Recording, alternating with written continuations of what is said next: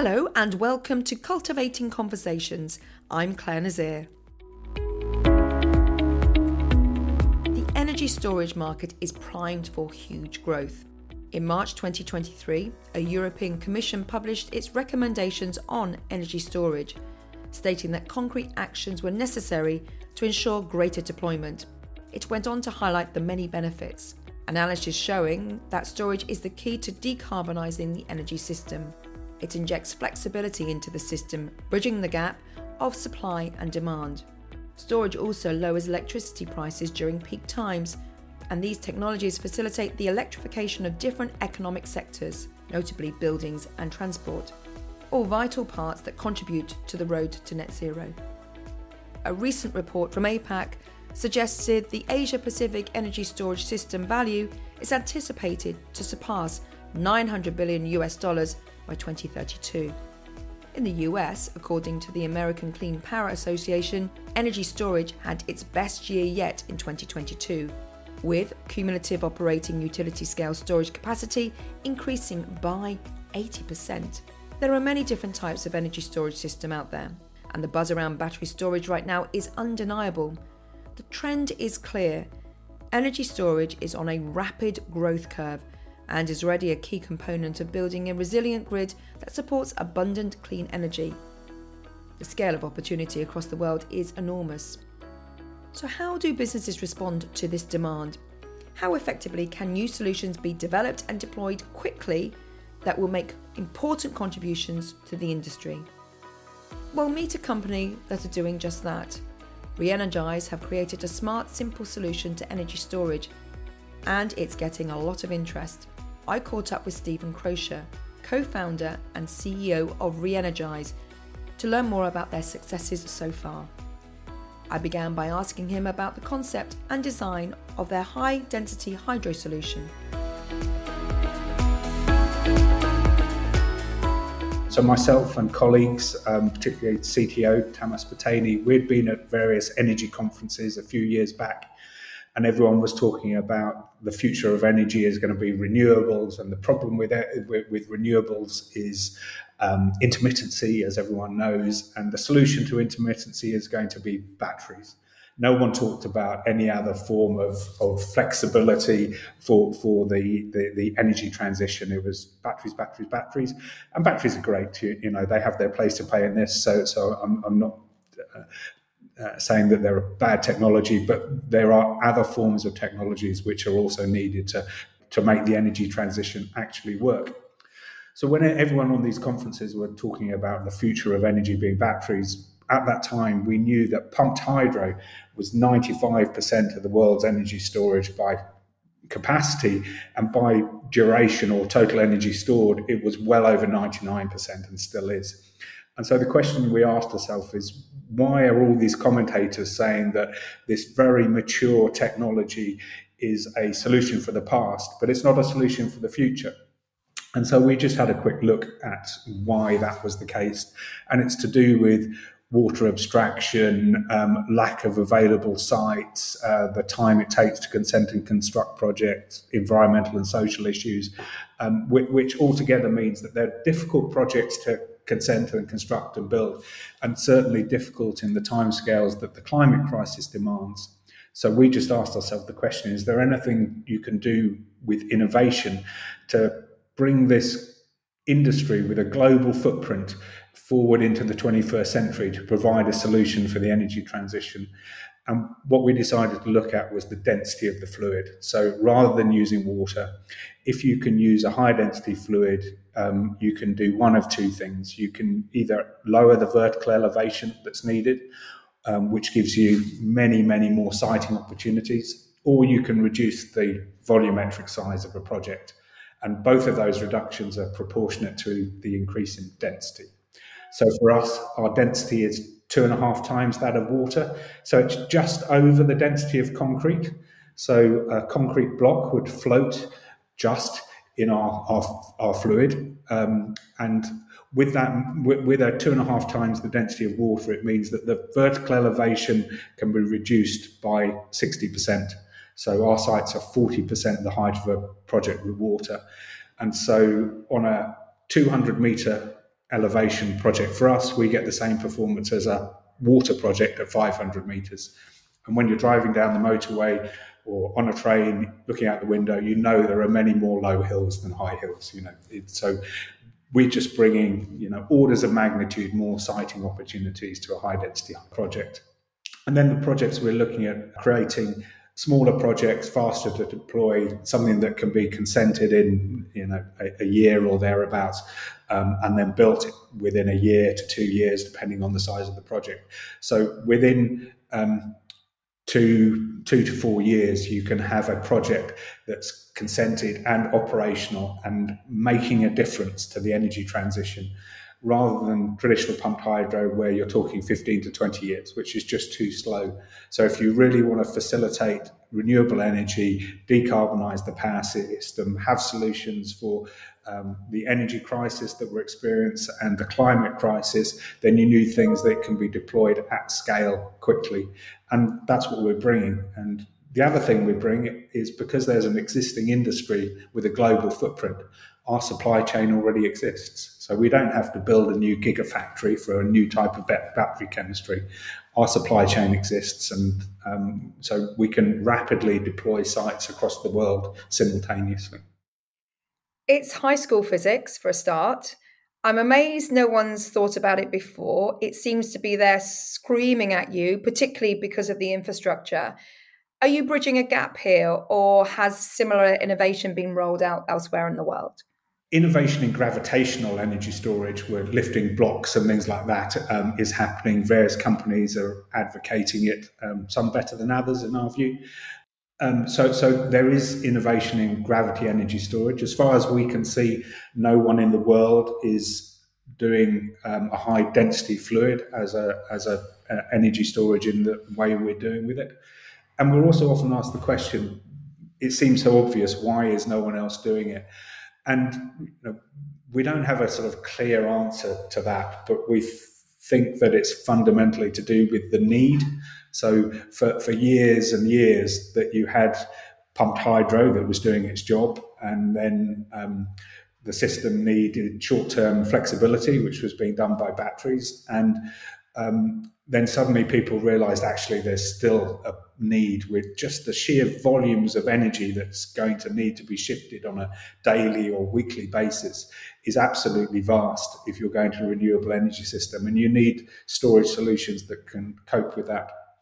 So if you take a step back, you can look at academic exercises which have said, you can use a higher density fluid and these are the performances, but no one's really taken it any further than that academic theory. So what we've done is taken that idea and pushed it forward into a solution that is realizable and commercial. And so that's the aim of our business, and to do that globally and make a fundamental difference to the energy and the climate emergency. Can you tell me what the fluid is? Sure. So the fluid is a suspended solid in water. So we use an environmentally benign mineral, and we then create that into a powder. We add polymer chemistry to it and water. And so we have a benign suspension in water, and the chemistry makes it stable, low viscosity over long periods of time.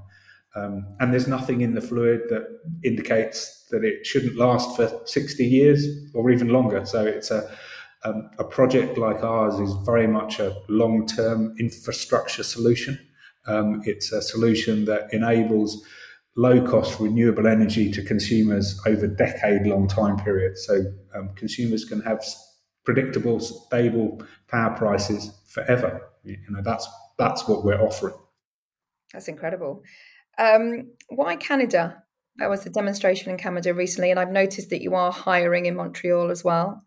Yeah, a couple of things there. Why Canada? Why the UK? So I'm based in the UK. Our CTO is based in Montreal in Canada.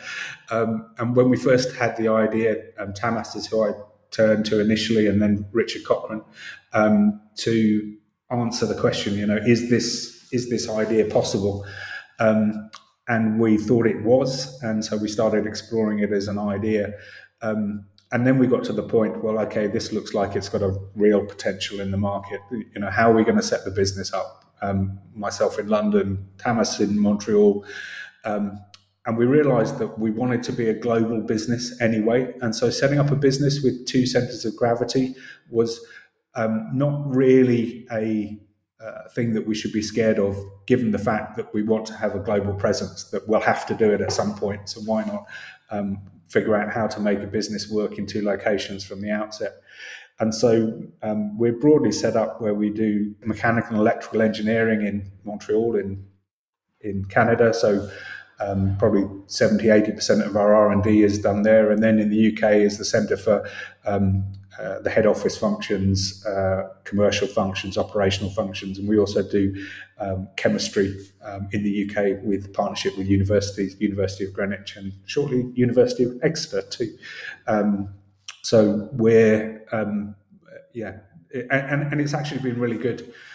Recruiting mechanical electrical engineers in Montreal has been excellent, and finding the right head office staff, back office people in London has been excellent. So we don't regret that decision at all. Okay, so tell me about the difference between a Canadian energy policy and what's happening right now in the UK, because recently I know that you were awarded, I think it was just last year, a BEIS grant for a number of million, which was fantastic. Tell me, are you able to get that type of support in Canada as well?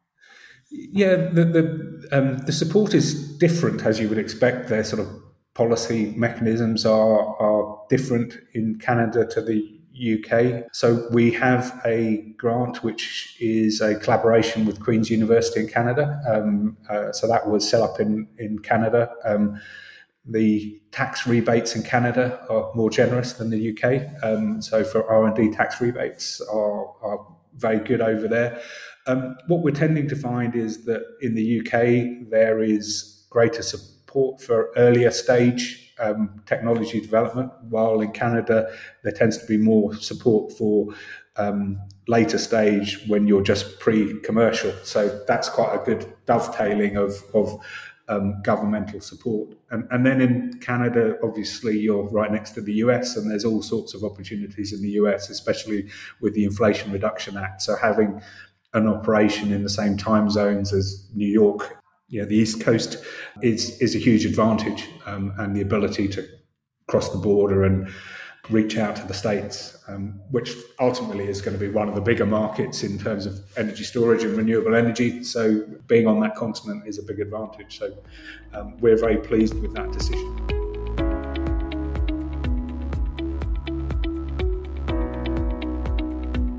Stephen is an inspirational character with an impressive resume. He has spent 10 years in the renewable energy industry, 5 years developing innovation and policy, and 15 years in architecture and design. His expertise in bridging the gaps between policy, innovation, technology, and finance creates a solid foundation to build an energy business. And with RheEnergise, he has built a team with a broad range of experience in finance, energy, and technical development, essential talent in driving success. Being located in Europe and North America also supports this business model. For me, though, it's also about the functionality of their hydro system, a neat system that fits with existing infrastructure. I asked Stephen how and where it would be rolled out. Yeah, sure. So we just need a hill, really, and that's it. A hill and a power connection and a planning department or local community that will support us. So that's really all we need for a project. So the project could be beside a wind farm or an existing hydro facility, or it could be on, rather than right next to the river, it could be on the opposite side of the hill, but still connected to the same point. One of the things that we see as our advantage is the flexibility of what we're trying to do. We're not constrained. So something like a hydropower solution, pumped hydro, they're looking for hanging valleys. So they're looking for a high valley where they can dam across the face of it. So it's not only height they need, but also very specific geography.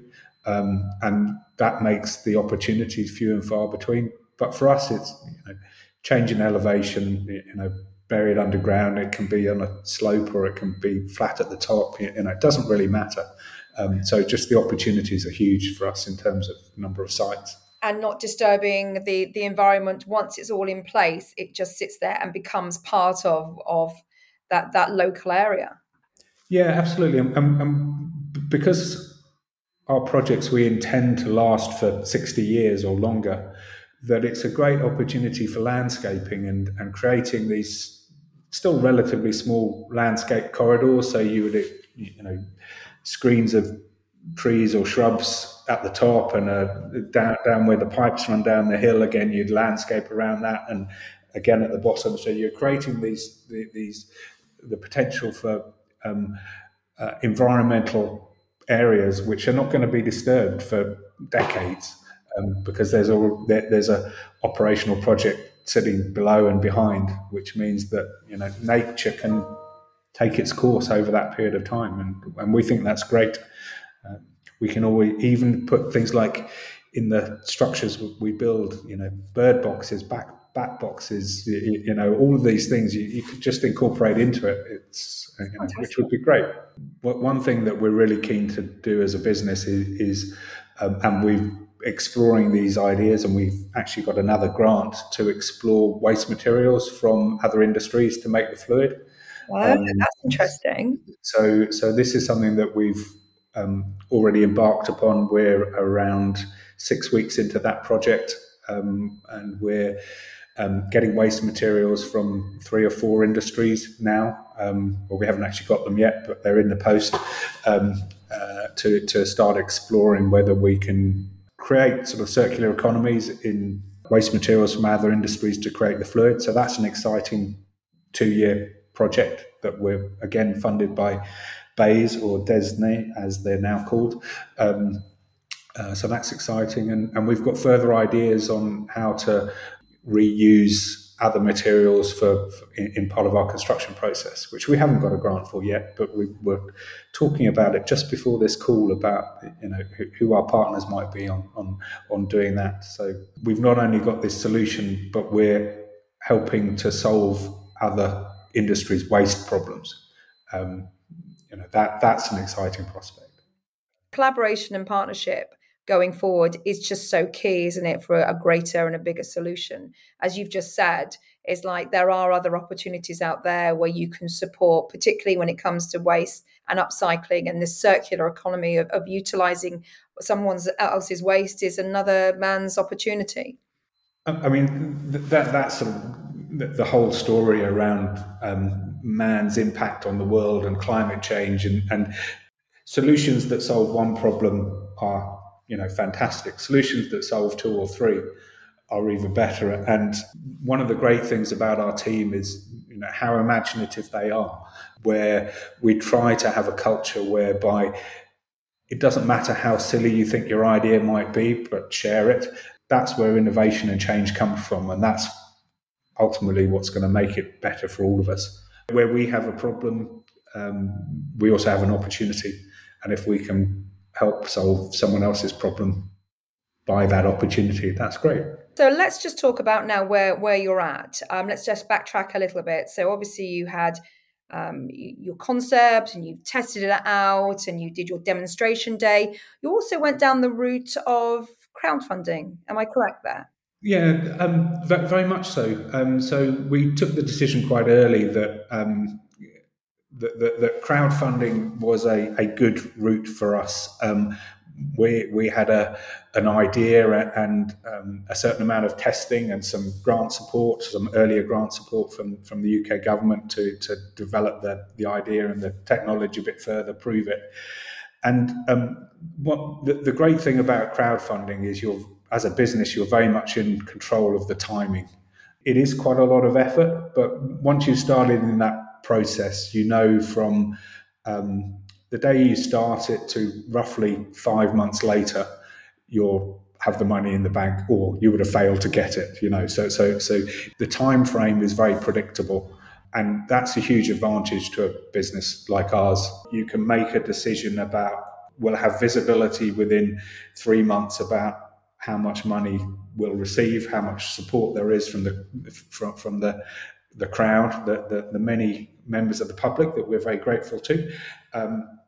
And then from that, the visibility of how much you're going to get to actually having it in your bank account is all quite short and predictable. And that means that you can get on with running the business and get on with the next stage of that development, rather than having to hunker down and if the fundraising is slower, or you have this stop-start happen, or you have the risk of you stopping and then trying to accelerate again, maybe lose key people, etc., etc. So the predictability is incredibly valuable, and it's a good process. So we're very grateful. We're now moving on to do a Series A fundraising, which is larger, and the principle behind that is there comes a limit to what the crowd can support, and which is different to what the business needs. So the business going forward really needs more money than the crowdfunding is able to provide. But also you need to develop the relationships with your supply chain, whether that's sort of finance for projects, or your equipment suppliers, or project developers. You need the relationships and the support of businesses that are bigger than we are. So at some point, which is for us is now, you do have to shift from a very supportive network of like-minded people, I guess. We quite regularly come across people where you're at some event and someone says, I've got an investment in you, and I made it in early 2022 or something like that. And it happens all the time, which is great. But yeah, unfortunately,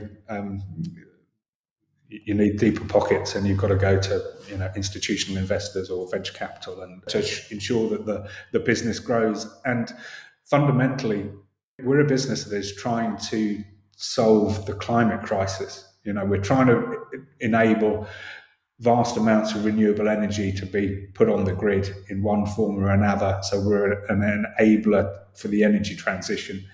And that's fundamentally what motivates us to make that difference to climate change, to mitigate climate change. Without more substantial funding, we can't keep accelerating the growth and achieving that. We could go much slower, but then we don't move the needle on climate change, which is what we're trying to do. I've heard it say that finding a Series A investor is like an old-fashioned courtship. Are you finding that? Are you down the road with that? Is it happening right now, or are you still looking? Oh, it's happening right now. So we've had. I was asked by our PR person, Philippa, yesterday, how many conversations have you had one-on-one this month? I've had 22.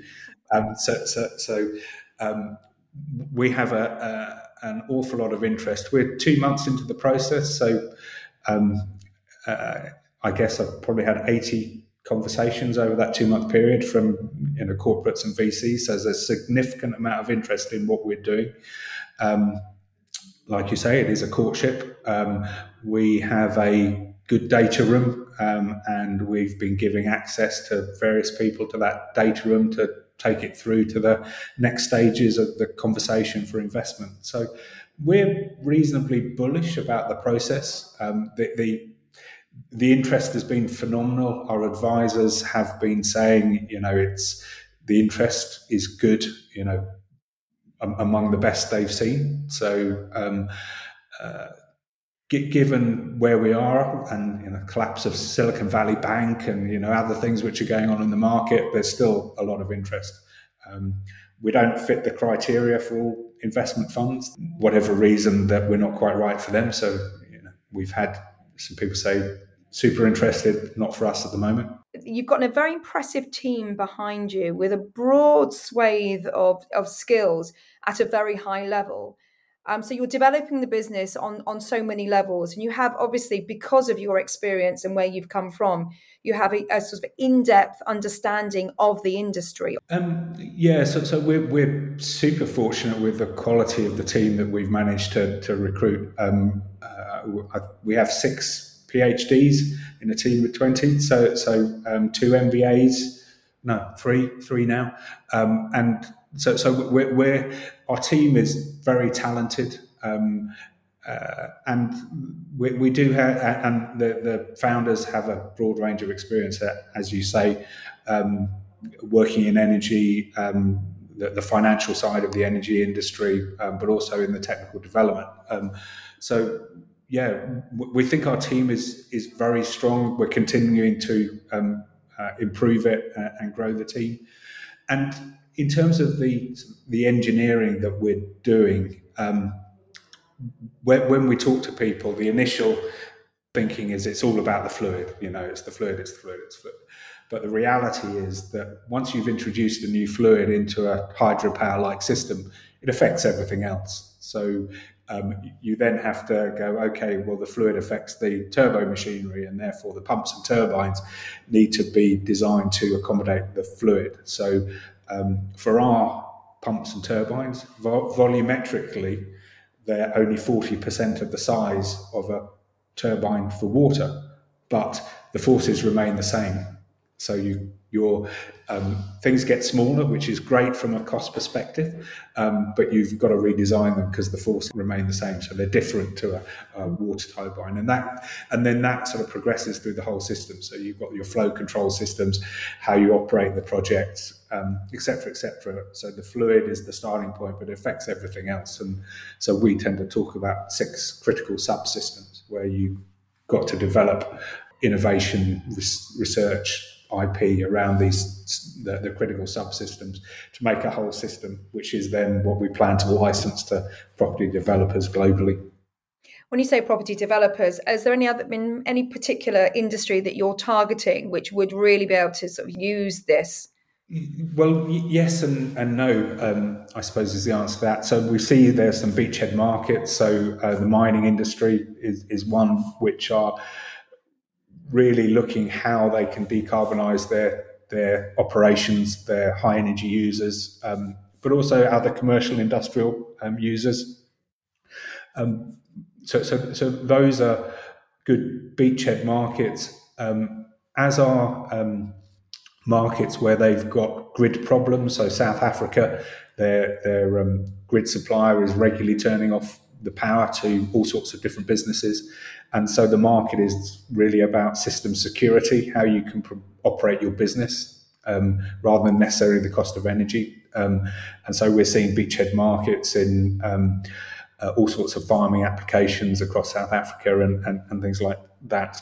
But ultimately, we think the biggest market is co-location with renewable energy projects, or being adjacent to renewable energy projects, or on the grid at areas of congestion, so where the power can't get through at a certain time of day, we have a solution to ease that congestion at those points, or close to demand, so on the edge of cities and towns, whereby again you need to buffer the energy that's going into the city at some point. So that's what we, ultimately it's a grid connected solution to provide, low cost power all the time to consumers. I think business is now catching up with the climate scientists and all the reports which have been rolled out over decades now. And that really comes down to timing with your solution as well. Do you think it would have sat as easily in this space even 5 years ago? If we had started 10 years earlier, we probably wouldn't be any further forward than we are now, because the market was just wrong. The solutions were a solution like ours, which is offering a medium duration technology, was just not needed. The need is here in some markets now, and in many, many more markets in 3 to 5 years, and then across the world 10 years' time. So the need is very much upon us. It's a tidal wave of opportunity for us as a business, and it's just beginning to take off. So we're very pleased with where we are in terms of technology development, growing market. It's a super exciting time. And I must say, congratulations, you have been shortlisted for, let me just get this right, shortlisted for the Whole Energy System Innovation Award at this year's Green Energy Awards. And how did that make you feel? I mean, that's testament, if anything. In industry, the recognition by your peers is a great thing. So people who are expert in the industry see what the industry is needed, both in terms of innovation, but also in terms of the broader energy market. And so having recognition by your peers as being an industry leader is excellent. Is it something where you know, in 5 years, 10 years, you want to be driving down the M1 and you can see a little hillock there and you know it's powering all the EVs in this service station next to the motorway? Yeah, absolutely. That's our ambition, is that you're driving down the motorway. You probably don't see the project because people don't necessarily want to see things on the tops of hills, or probably not even on the top of a hill. We're more likely to build the upper storage tanks on the shoulder of a hill, so it's not at the very highest point, but at a point which is less sensitive. Build the project, then landscape it, hide it. We'll know that the project's there, it's powering the EV charging or the local town or the local business, but the general public won't, and that's great. They'll and then they're here on the news that this year, 2030, 90% of their electricity has come from renewables. As a business, internally, we talk about being a member of the Gigaton Club, which is really about having a solution which is saving gigatons of CO2 per year, or per decade, or whatever. Obviously, there's a growth curve to that, but a gigaton of CO2 saved is those are the sorts of businesses that will move the needle on climate change, and that's where we want to be. And we firmly believe we have a solution that provides the opportunity to deliver that. So that's our ambition. That's just incredible. And we will watch with great interest as you scale your business and make a real positive impact across the world. Stephen Crosher, thank you very much indeed. Thank you very much, Claire. It's been a pleasure talking to you.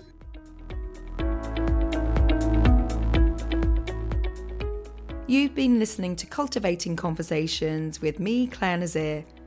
Cultivating Conversations is a Chaseman Global production.